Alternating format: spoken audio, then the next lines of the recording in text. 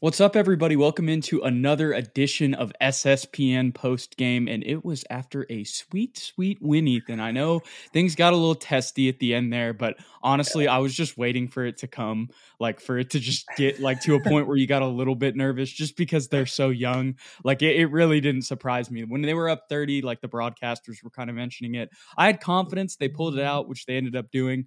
But yeah, Ethan, just tell me your thoughts on the Spurs' big win tonight.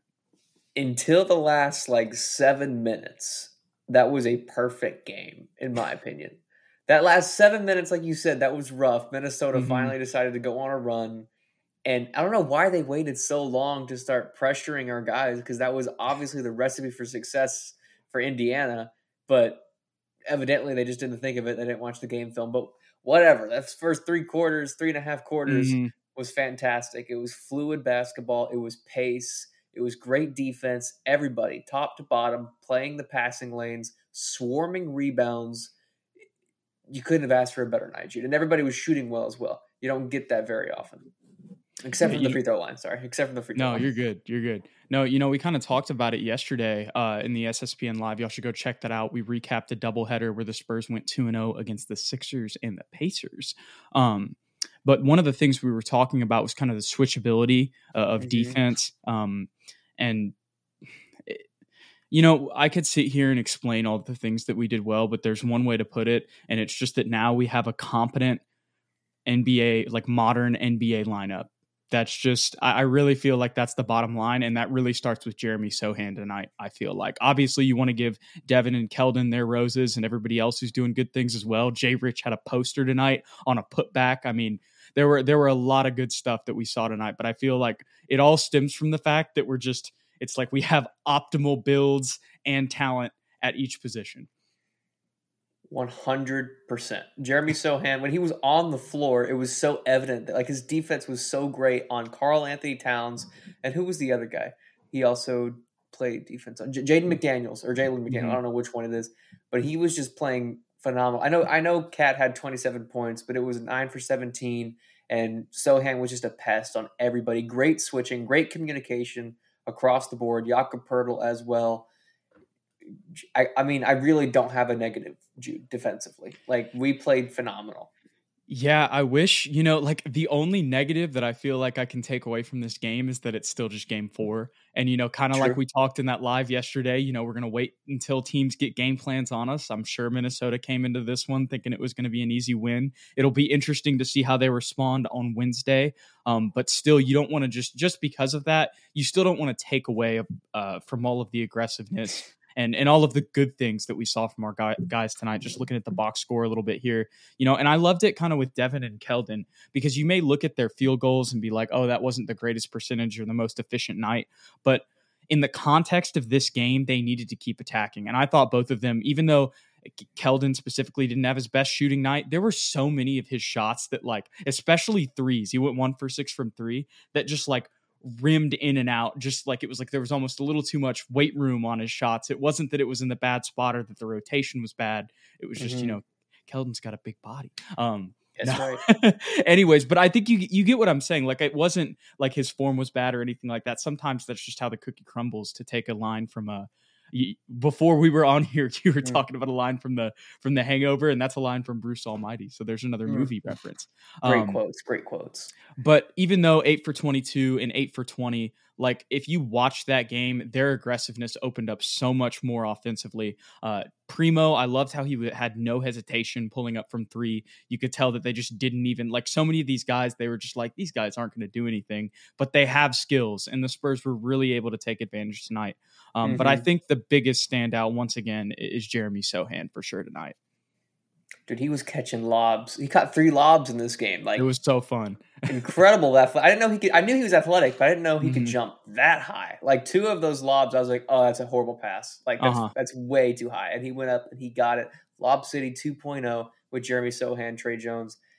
It's happening, Jude. It's official. It's a thing. But I'm with you. Well, I was going to say Minnesota clearly just did not read the scouting report at all. Because I remember one instance in particular, they literally double teamed Jeremy Sohan in a corner 3 and gave up a wide open Devin Vassell 3 on the wing. It was like, you don't do that. You let Sohan shoot it. Like, he's not a great 3-point shooter right now, and you stay with Devin. You don't double off of Devin from the 3-point line. They clearly did not know our personnel and how we like to attack. But when we keep our foot on the pedal like we did for those first 3 quarters, I don't think I've seen the team play this fast and this aggressively before, especially the Spurs, because we're usually the half court killers. Like, we slowly and methodically like take you apart. I know the past couple of years we've really been like emphasizing pace. But with guys like DeMar and DeJounte, like, yeah, pace, but at the same time, we're going to slow it down and let them go to work. It doesn't feel like that anymore. It feels like there's not really – I know Devin and Keldon are the go-to scorers, obviously, but they're not ISOing as much as DJ and DeMar were. You know what I mean? It's much more back to Spurs basketball, fluid motion, everybody touching the rock, giving up an open shot for an even more open shot. And again, I know we talked about Sohan defensively, but he's kind of like he and Jakob are those two guys offensively too, and Trey Jones. Like, the way they're able to kind of like hockey assists, skip passes, they understand where everybody is. Like, that is one of the late Vassell threes was a hockey assist from old boy Sohan. They just understand how to play basketball, and they understand each other. And I know this is only 4 games in, and I'm really hyped right now, Jude. Like, my heart's still beating so hard, but like it feels like they have caught on to each other and this system a lot quicker than everybody else was expecting. Yeah. I think tonight,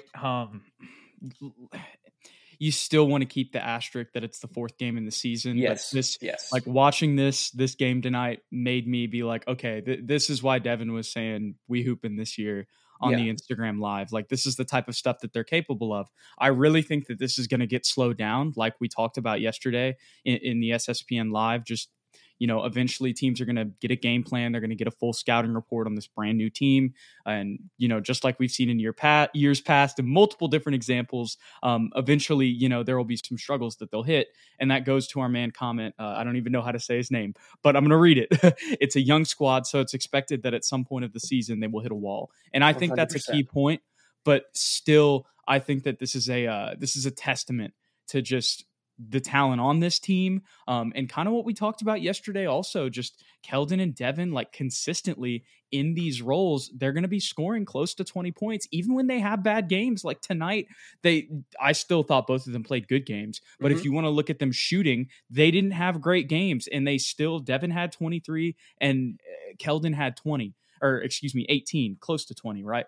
Yeah. So when those dudes are doing that, like, night in and night out, which I think they have the ability to do, you can't sleep on the Spurs. Like, and when I say that, that is not me saying that the Spurs are going to make any noise or anything in contention this year. That's just me saying that the Spurs aren't going to be a layup for every team every night if they don't come to play, like Minnesota didn't, for the majority of the first half. And that's why probably Minnesota will win on Wednesday. But even if they don't, even if the Spurs pull it out, it will very likely be a much more competitive game. I do think that Minnesota will come out and stomp us on Wednesday. I'm just going to come out and say it. Like, I think they're going to really come full throttle, and we're not going to have a chance. I mean, it might be like we'll make a run in the third quarter or something and get it close again, but they're going to win the game. And I think it all comes down to we're still young. And in that fourth quarter, it's clear that we are young and we don't have that superstar yet. And so they were able to make from a 32-point game and whittled it down all the way to a 9-point game at the end. You can't let that happen. You can't let 32 become 9 in one quarter. Like, that's just our age, it's our inexperience, and that's what's going to come back to bite us in the butt, and why we will eventually come down back to earth. Right, exactly. So we got a lot of comments here that I want to get to. Trying to scroll back up here. So the first one is from our man Go Spurs Go. I thought we were tanking, right? That's kind of how we're all feeling after this one. So 3-1. That's another comment in there. We got our girl Laura Latin in here saying Go Spurs Go. What's up? Thank you for being in here, Laura. Let's see what else we got here. I missed this one earlier. So another one from our man Lindmer. I'm going to go with that. That's how I'm going to pronounce it. We have the best coaching staff. They know that we have 17 players on the roster, and primarily you need to focus their development environment. Yes, I would agree. Definitely this season is on development. Faux show. When you got Brett. Get ready for the greatest roast of all time. The Roast of Tom Brady. A Netflix live event happening May 5th. Hosted by Kevin Hart. The 7-time world champion gets his cleats held to the fire by famous friends and frenemies on an unforgettable night where everything is fair game. Tune in on May 5th at 5 p.m. Pacific time for the Roast of Tom Brady. Live only on Netflix. Brown basically just being a development coach. That's crazy.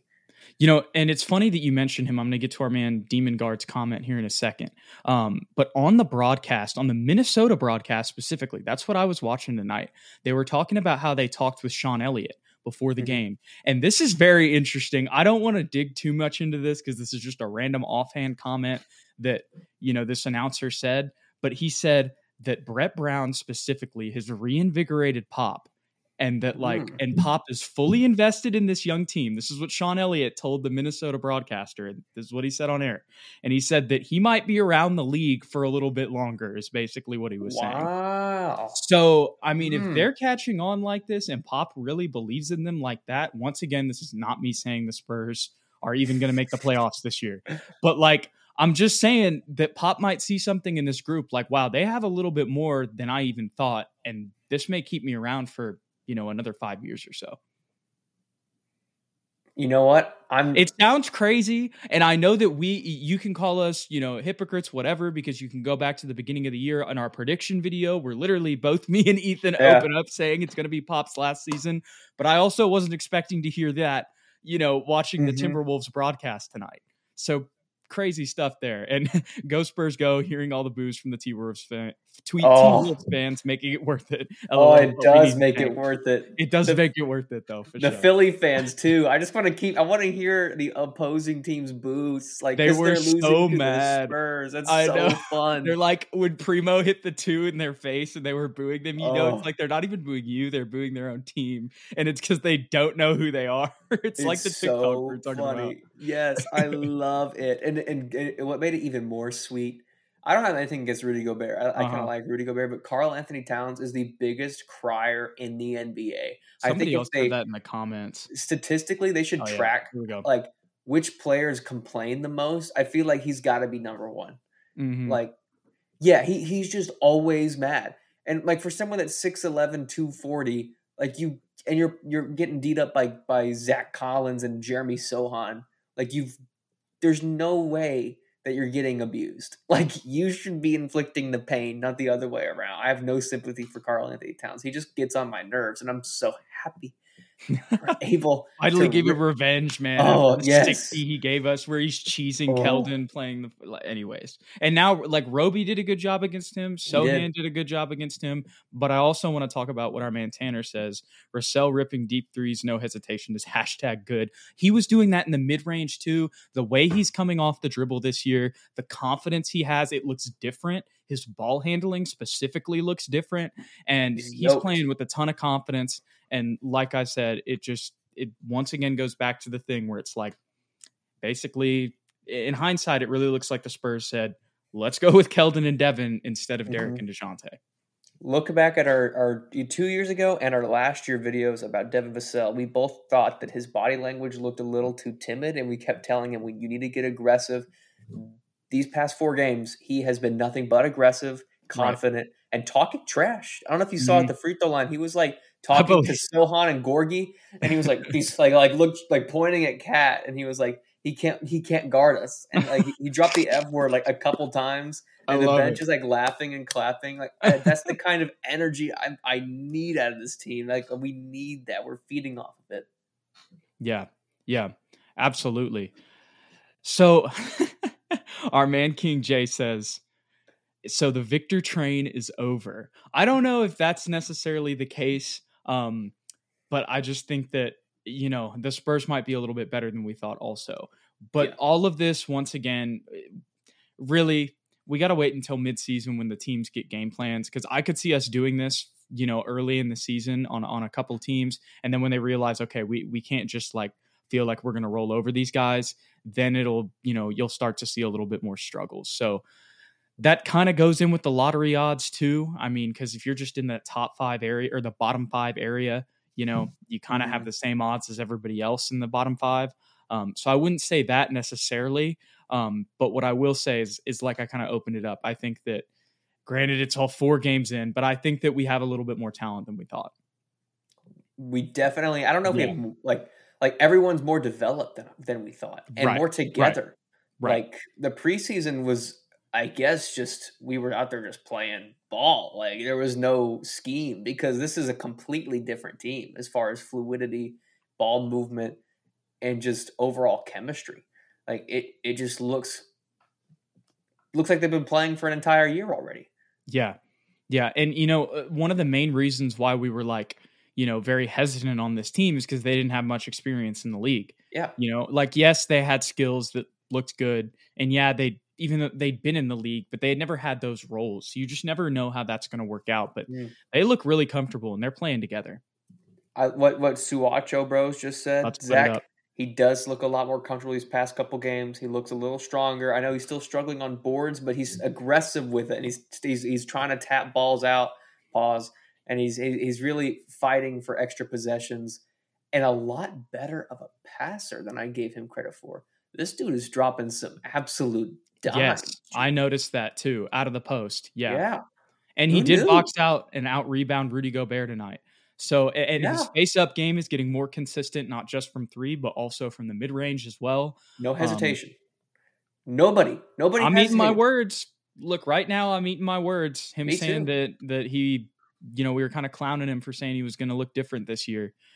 And he kind of has. Also, shout out to Swatcho. I don't know if I'm pronouncing that right, but I see the Jonathan Simmons profile pic, and I love it. Shout out to the Spurs Hall of Famer, Jonathan Simmons. I miss that guy. He's definitely in the SSPN Hall of Fame, even if he's not in the Spurs Hall of Fame.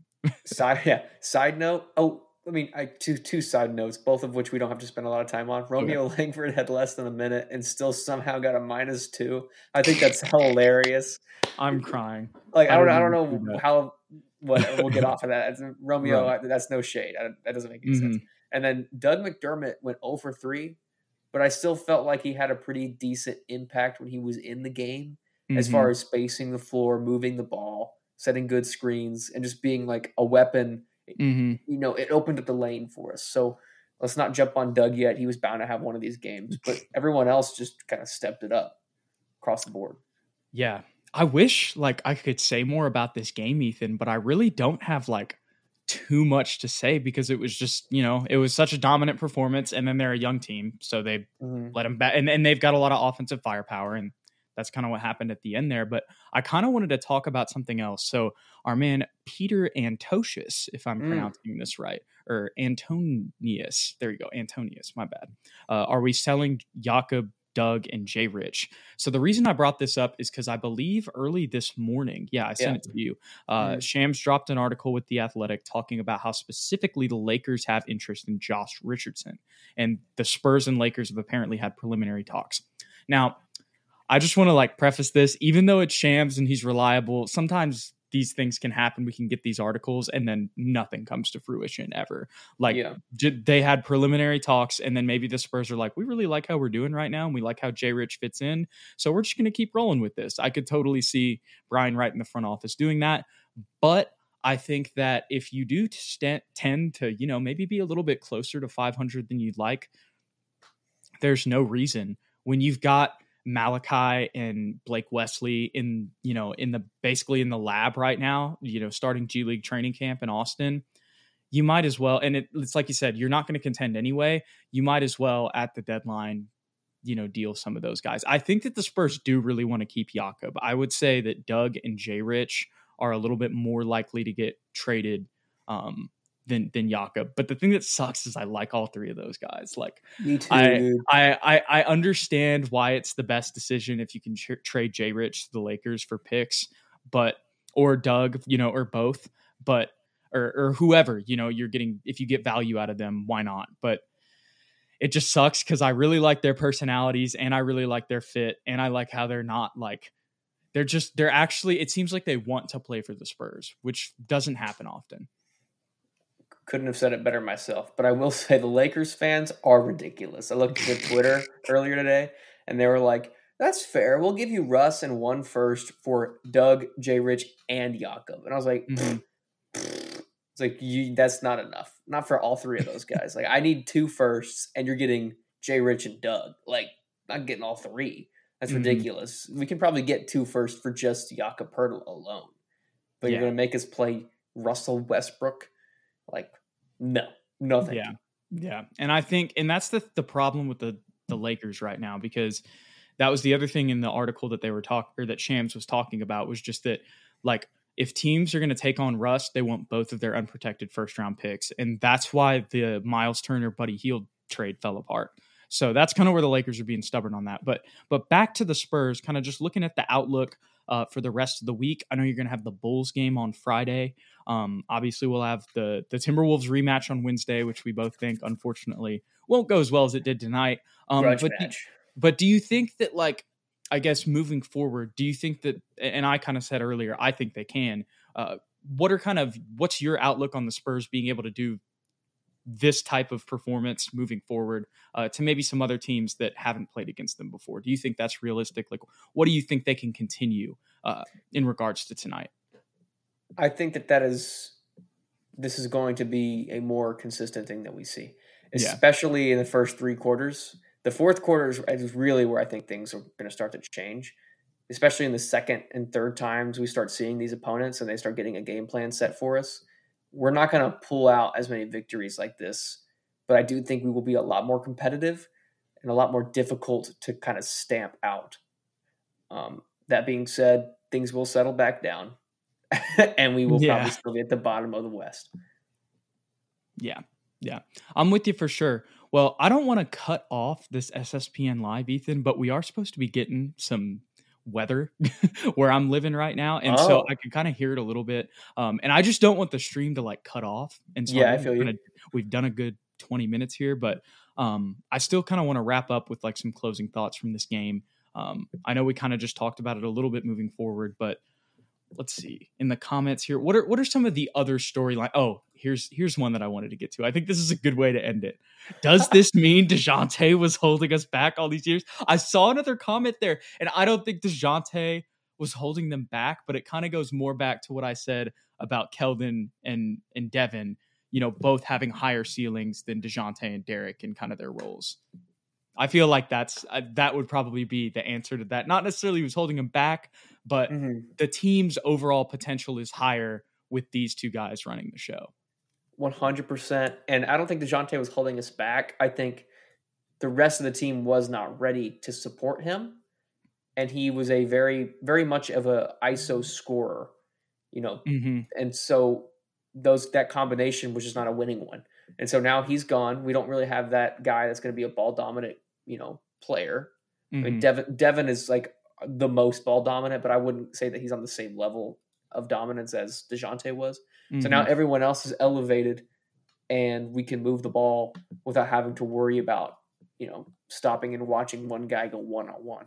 So it's just 2 different teams. I don't think DJ was at fault. It's just where we were at the time. I think it also goes back to what our man Felix Ayala just said. They're playing the beautiful game. It's what you said at the beginning. They're playing that pop style. He's really getting to mold these guys. And I think because they're all drafted by the Spurs, with some other exceptions, I think it makes it easier for Pop to kind of instill that in these dudes. 1,000%.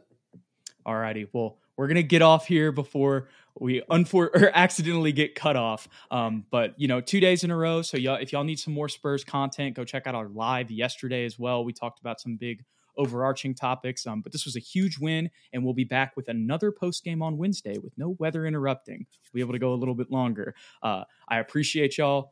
Ethan appreciates y'all. We both appreciate y'all. Thanks for tuning into SSPN. Don't forget to like and subscribe if you did enjoy the content today. And then also don't forget to follow us on Twitter if you want to watch the show there and stay up to date when every new episode is coming out. We post it on there at SSPN on YT, at Jude McLaren, and at Ethan_Quintero. We appreciate y'all, and we'll catch y'all in the next one.